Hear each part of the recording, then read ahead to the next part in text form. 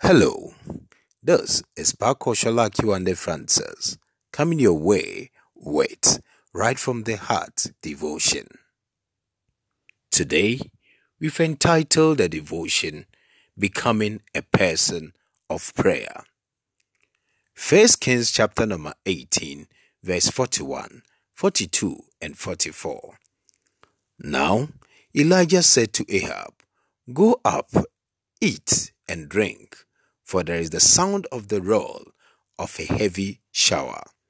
So Ahab went up to eat and drink, but Elijah went up to the top of Carmel, and he crouched down on the earth and put his face between his knees.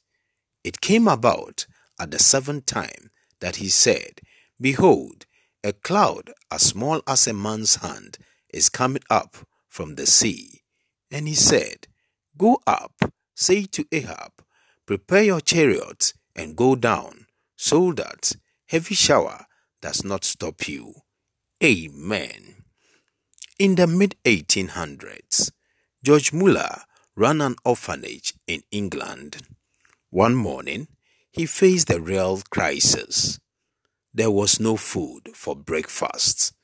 So he sat down and prayed a simple prayer, thanking God for providing what they didn't have and had no way of obtaining on their own.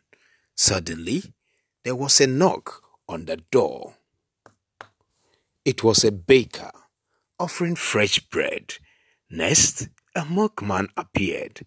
Talk about a miraculous answer to a very simple prayer. Muller began a life of asking God to meet their needs.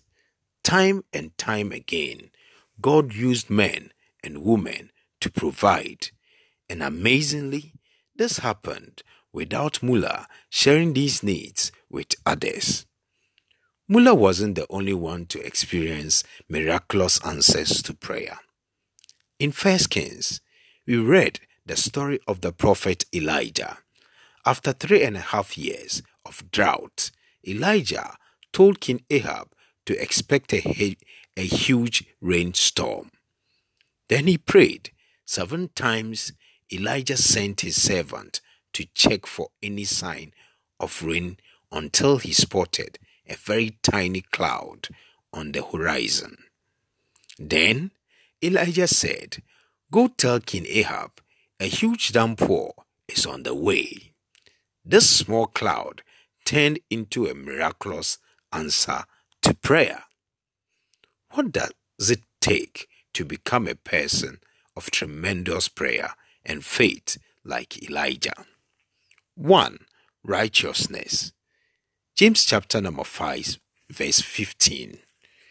To be righteous means to be right with God, walking with a trusting God, even when it isn't popular. James tells us that the prayer of a righteous man accomplishes a lot. Yes, a prayer of a righteous man accomplishes a lot. 2. Persistence. James chapter number 4, verse 2b. Elijah prayed persistently in God's will, and this is key. Too often, we pray for things we want rather than things God wants. It comes down to the motives behind our prayers. Is it about me or about God? Remember, our prayer should always be about our communication with God. 3. Faith. Elijah prayed with great faith, from overcoming the prophets of Baal, 850 of them to one of him. Yes, overcoming the prophets of Baal, 850 of them to one of him, to informing the king of Israel that he better hurry on home before getting caught in the storm when it hadn't rained in over 3 years. Elijah had incredible faith.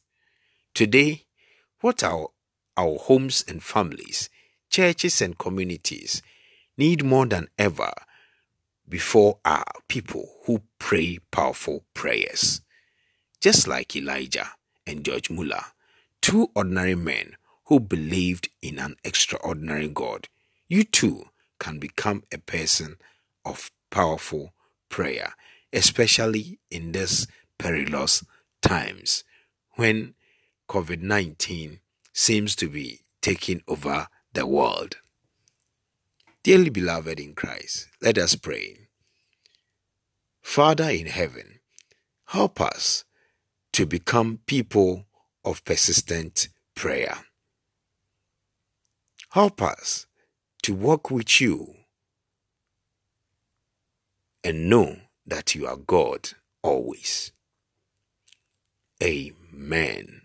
Until we come your way again next time. Shalom.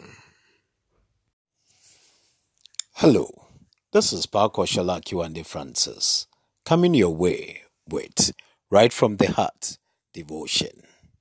Today, we've entitled the devotion, Trusting God in These Tough Times.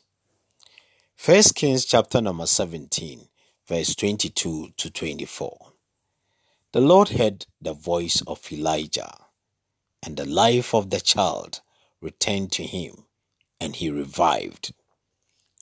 Elijah took the child and brought him down from the upper room into the house and gave him to his mother. And Elijah said, "See, your son is alive." Then the woman said to Elijah, "Now I know that you are a man of God, and that the word of the Lord in your mouth is true." Amen.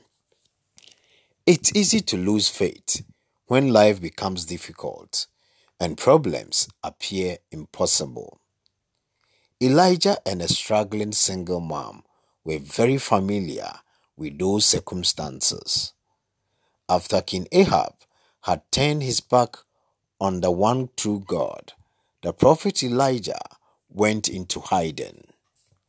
While God took care of him and provided for his every need, it wasn't easy, especially when God told Elijah to head north into enemy territory and ask for food from a dirt-poor single mom. Nevertheless, both Elijah and the single mom chose to step out in faith, trusting God to provide, and he did. Then, true hardship arrived when the woman's son died. Yet, Elijah's powerful prayers brought him back to life. So, what does this story demonstrate about trusting God in tough times? 1. God uses the godly to proclaim God's word. Elijah stood up to King Ahab when the king had encouraged the people to worship the idol Baal. When this forced Elijah to flee, he shared God's word with a struggling mother and her son. They were both blessed. Even when the son died, Elijah's trust in God brought him back to life. Elijah remained faithful and boldly trusted God, even in the midst of incredibly difficult circumstances. 2. The greater the need, the greater the blessing.